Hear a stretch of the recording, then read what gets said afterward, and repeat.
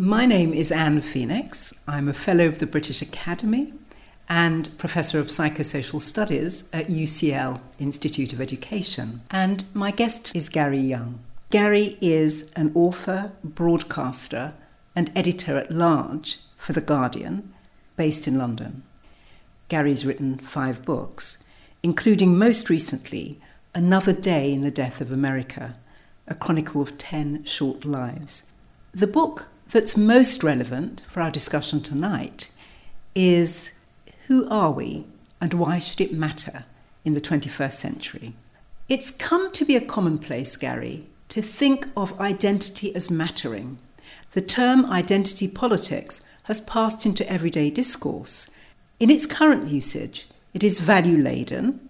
It's used in different ways so that it's often far from clear exactly what people mean, and we have to pay close attention.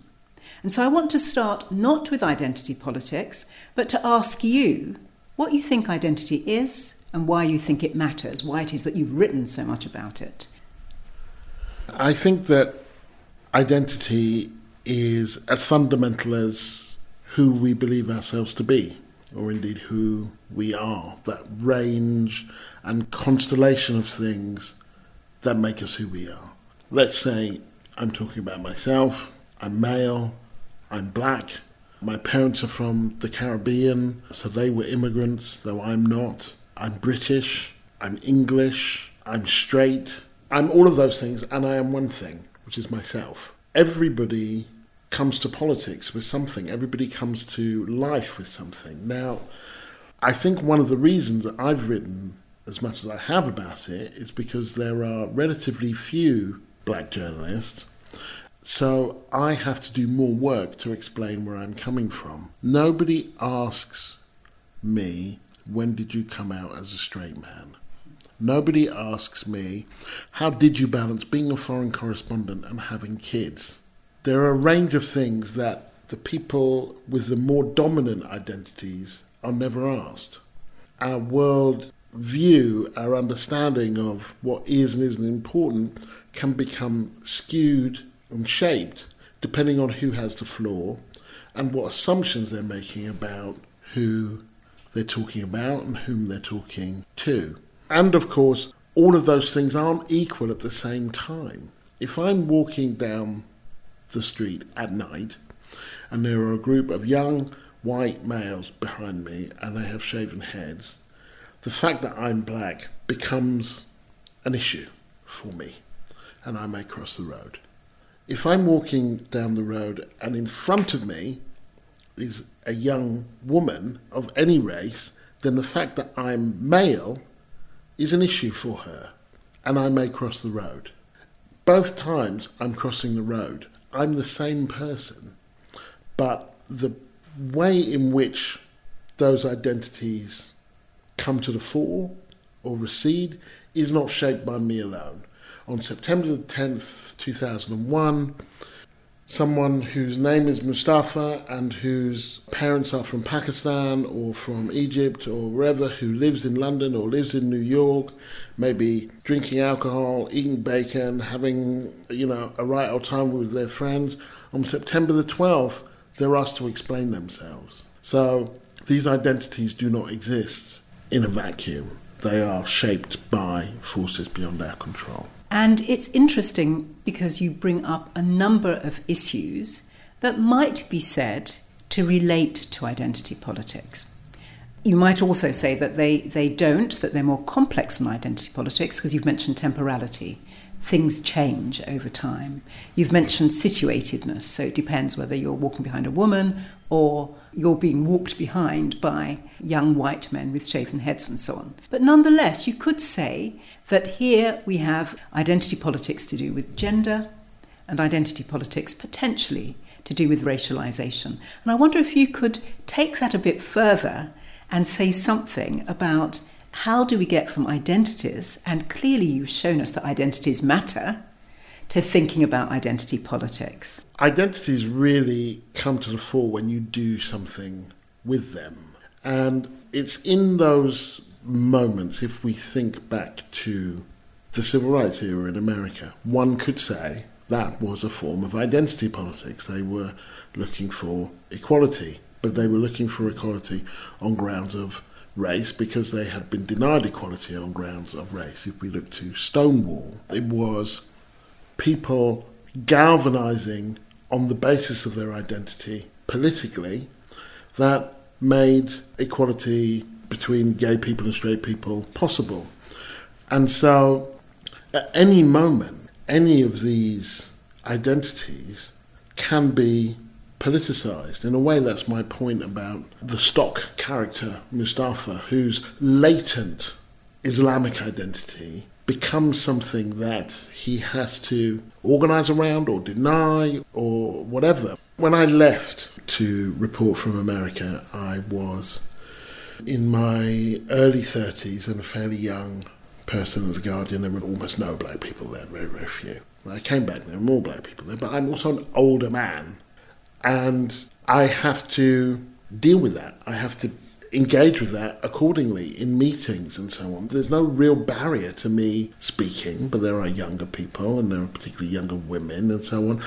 All of which is to say, I guess, that at any given moment, the identities we have can be politicised, or we can politicise them in order to either gain equality or to gain supremacy. And that's one of the things I think is often lost in identity politics, is dominant people also have an identity, right? White people, men, straight people, British people, citizens as opposed to non-citizens. And so when people say, for example, in America, this was a defeat for identity politics that Hillary lost, and I think no, it's actually a victory for identity politics, because here is Donald Trump galvanising people on the basis of them being white and Christian and American.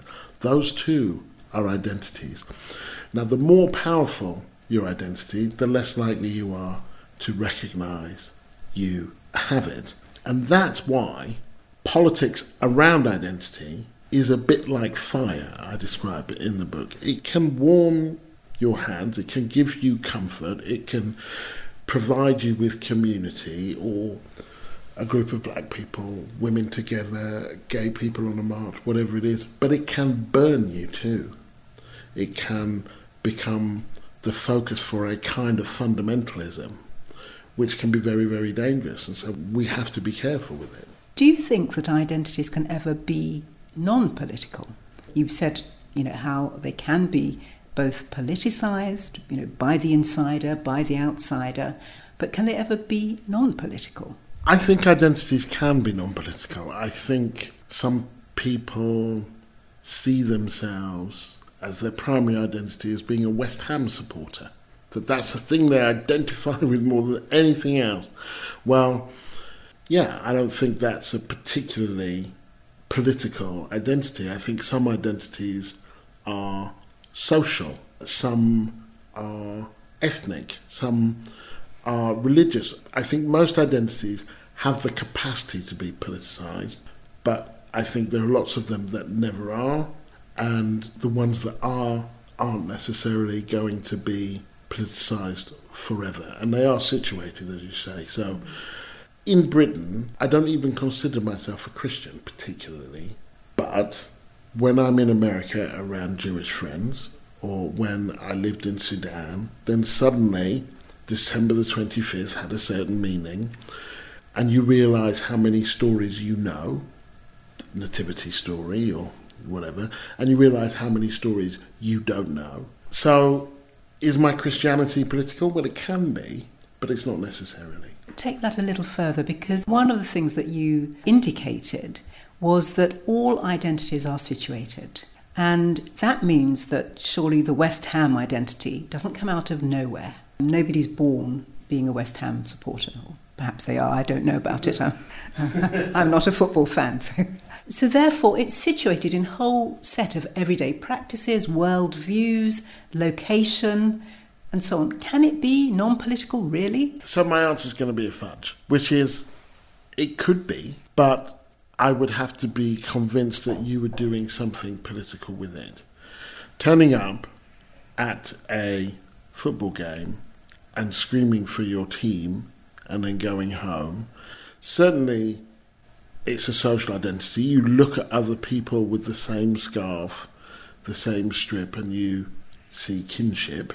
But I would have to be convinced, well, where is the politics in that? Now, if you go to Scotland and you look at Celtic and Rangers, there are clear political affiliations to do with religion, to do with Ireland, and then from there, a constellation of other kind of allegiances that one might have, and football becomes the conduit for that. If you look back to the era of football hooliganism and the role that race played in that, you can see that it could, but that the point I'm making is that generally it doesn't. If someone says, I'm a Katy Perry fan, it's central to who I am, I'm going to change my name to Katy Perry, it's central to who I am, well, I would want to see some evidence of how that was political, which doesn't mean it couldn't be, but it wouldn't be obvious to me. And to be honest, I would say the same thing for any identity, that I see, particularly but not exclusively in America, identities eviscerated of their politics and becoming simply a performative, or worse still, a kind of tradable commodity. I have a practical example, actually.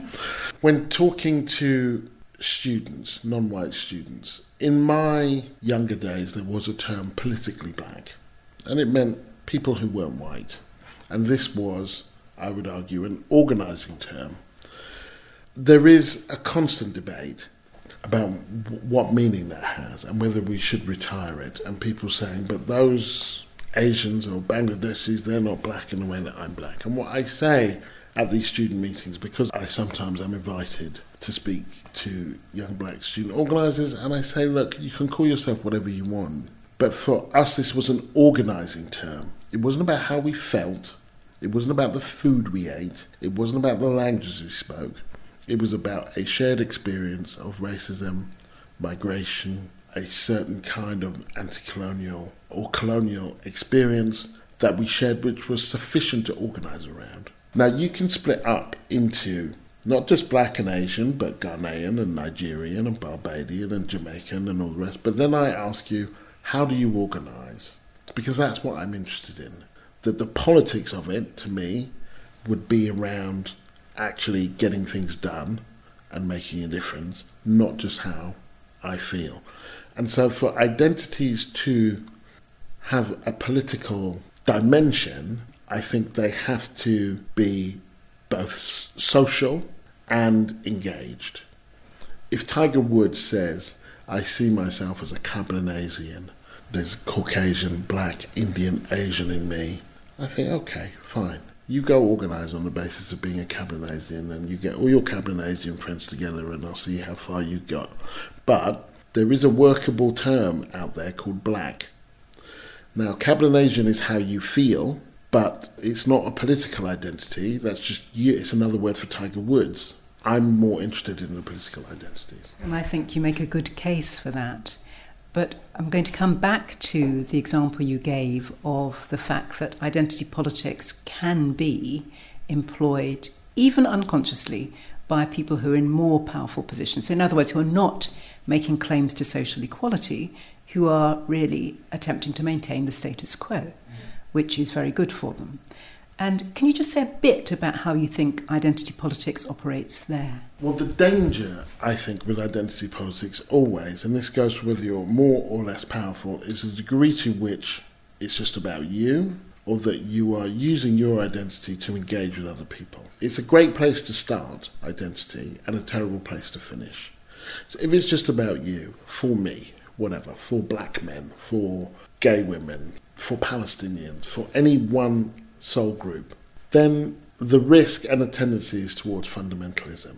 When you use that identity to make connections with others, to say, yes, I want the same for gay people as I do for black people. I want the same for women as I do for men. I want what Scotland has, I think Wales should have, and England should have, or whatever. When you make connections, sometimes across oceans and generations and so on, that's when it's useful. The other kind of identity in politics, the one that I just talked about, just for black people, or just, well, that is really reactionary.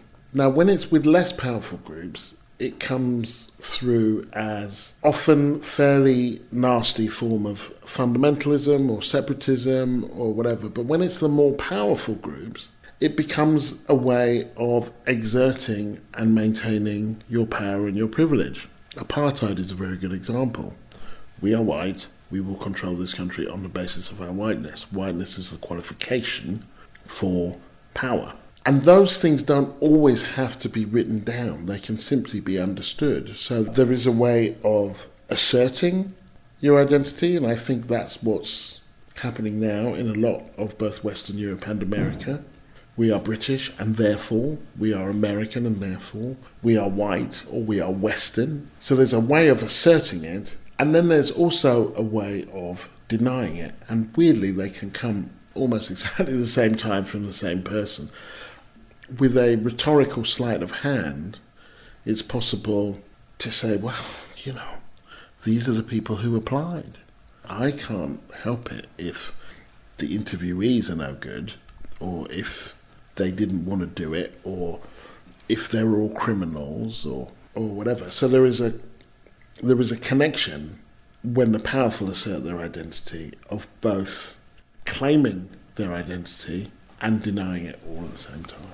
I wonder if you could say something about the Obama-Clinton elections in the United States, the complexity of the identity politics that were at play, and just give some examples from your experience being in the States at the time. It was very interesting during that period when Obama was standing against Hillary in the Democratic primaries. All of the sloppy thinking that had gone around suddenly washed to the top.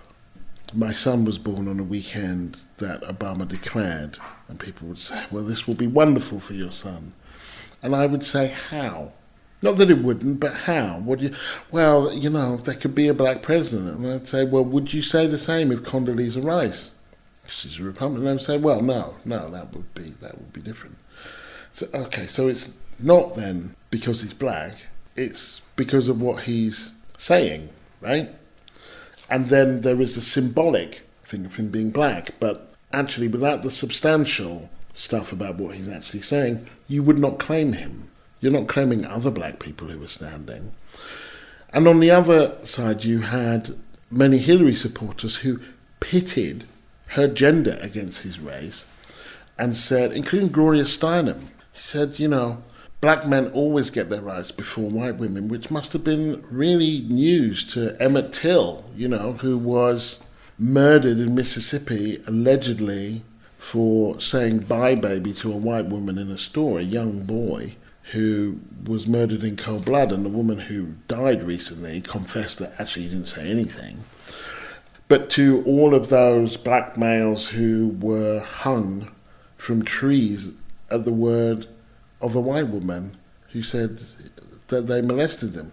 Now, my point here isn't to pit black men against white women, actually quite the opposite, to say let's not talk in those terms, that there's enough misery to go around, it's not a competition, and let's accept and understand that even at the most binary level, black men have a gender and white women have a race.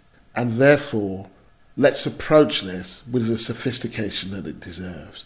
Now, what I saw, which I thought was really intriguing during the South Carolina primary, was the world's media descending on black women and saying, this is going to be a really tough decision for you, isn't it? You have a black man and you have a woman. Which one are you going to go for? And it was as though they were going to be rent asunder, as though they weren't black women as a kind of concept. They were black and they were women, and those two things couldn't be reconciled. Nobody asked white men, who are you going to support? You've got a white person, Hillary, and you've got a man, Obama. Who are you going to go for? Because whiteness and masculinity aren't understood in that way. And so the whole thing fell on these black women. And I did some videos, and we went to hairdressing salons and a few other places to talk about women. And I was surprised that anybody went and got their hair done that weekend, because that's where journalists were going to kind of tease out this non-dilemma. I wonder if, following on from your discussion of the Obama-Clinton era, that you could now talk a bit about how you see Trump fitting into discussion of identity and identity politics. I think Trump was in many ways a master practitioner of identity politics, that he galvanized white people on the basis of their whiteness. Even though he's not Christian, he's not known to be particularly devout, but he galvanized people on the basis of their fear of Islam. He galvanized a certain kind of man, but he also managed to galvanize a certain kind of woman, white women in particular. And he did it on the basis of a retroactive, nostalgic version of what it meant to be a white American. That Make America Great Again. I did a documentary, Angry White American. We only interviewed white people. And I would ask them, he said, Make America Great Again, when would you like to go back to? And they'd give you a date. And it would be the 50s, sometimes before the Great Depression. And I would say to them, you realise that if I was American, I couldn't vote then. And they would say, oh yeah, well, we don't want to go back to all that. I don't mean all of that. Now, some of what they wanted to go back to were things that I'm really sympathetic to. They wanted to go back to regular employment with a decent wage that paid enough to live on, where there was healthcare, where they could afford, their children could afford to go to college, where they would assume that their children's lives would be better than theirs. I don't think that's a terrible assumption. It's just that black people at that time never had that assumption about their lives. They couldn't because of the dead weight of racism. But built into that nostalgia is a time when, look, we were king. We ran things. We had a certain status. And that status isn't just about those material things. It's also about whiteness. It would have to be, because black people like all of that stuff too. They like good wages and healthcare and their children having a better life than they do.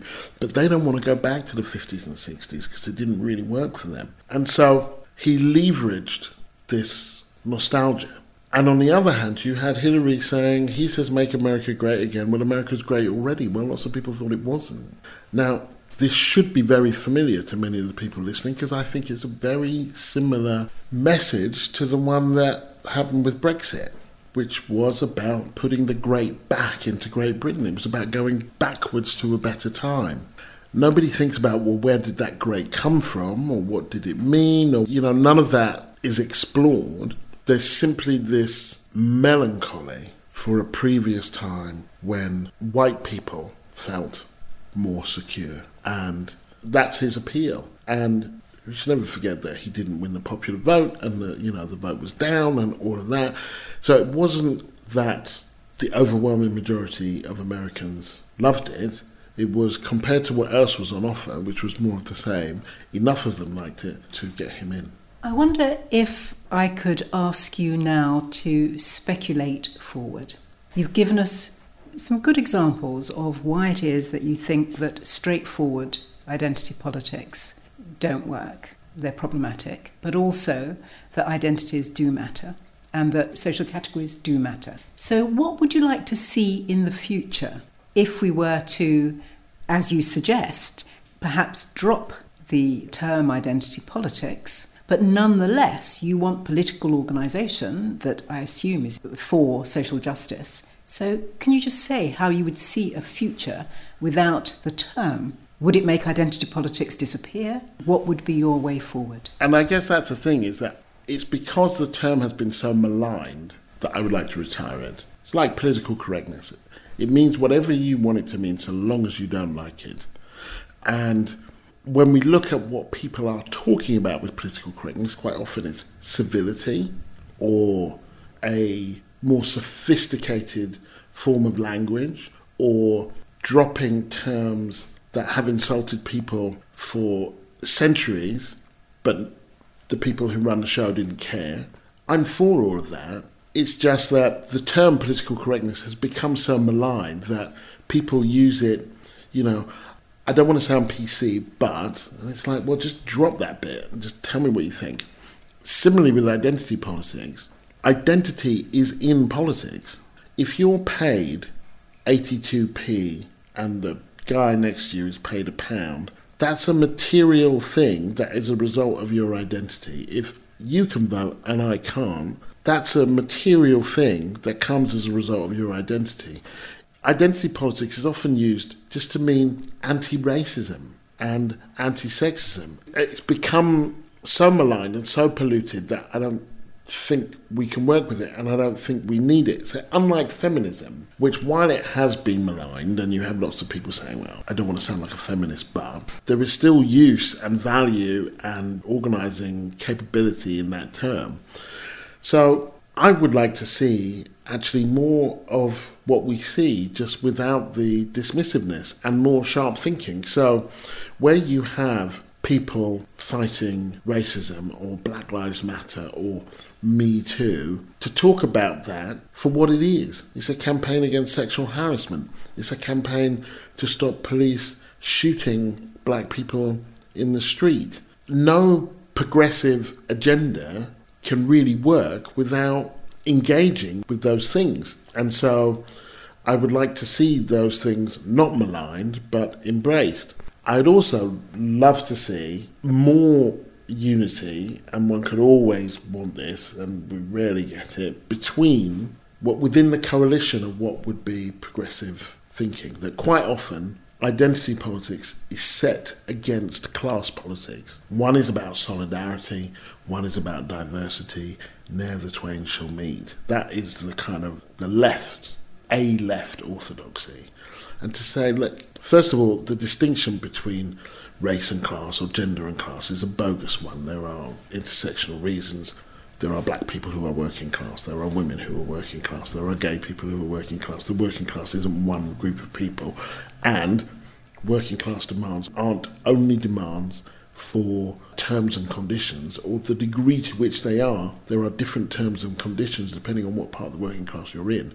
And so to see an end to that false distinction and a more hopeful sense of coalition building in which bread and butter trade union demands or whatever are part of a series of demands that people can make and are not seen as the preserve of the hallowed white working class who are pitted then against the black, the gay, the immigrant and so on, because that way we always lose, and I'd like to win.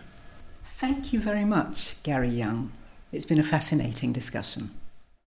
Thanks for listening to this podcast from the British Academy. To hear more like this, you can subscribe on iTunes, SoundCloud, or your own podcast app by searching British Academy. And to find out more about the work the British Academy does, including upcoming events, please visit britishacademy.ac.uk.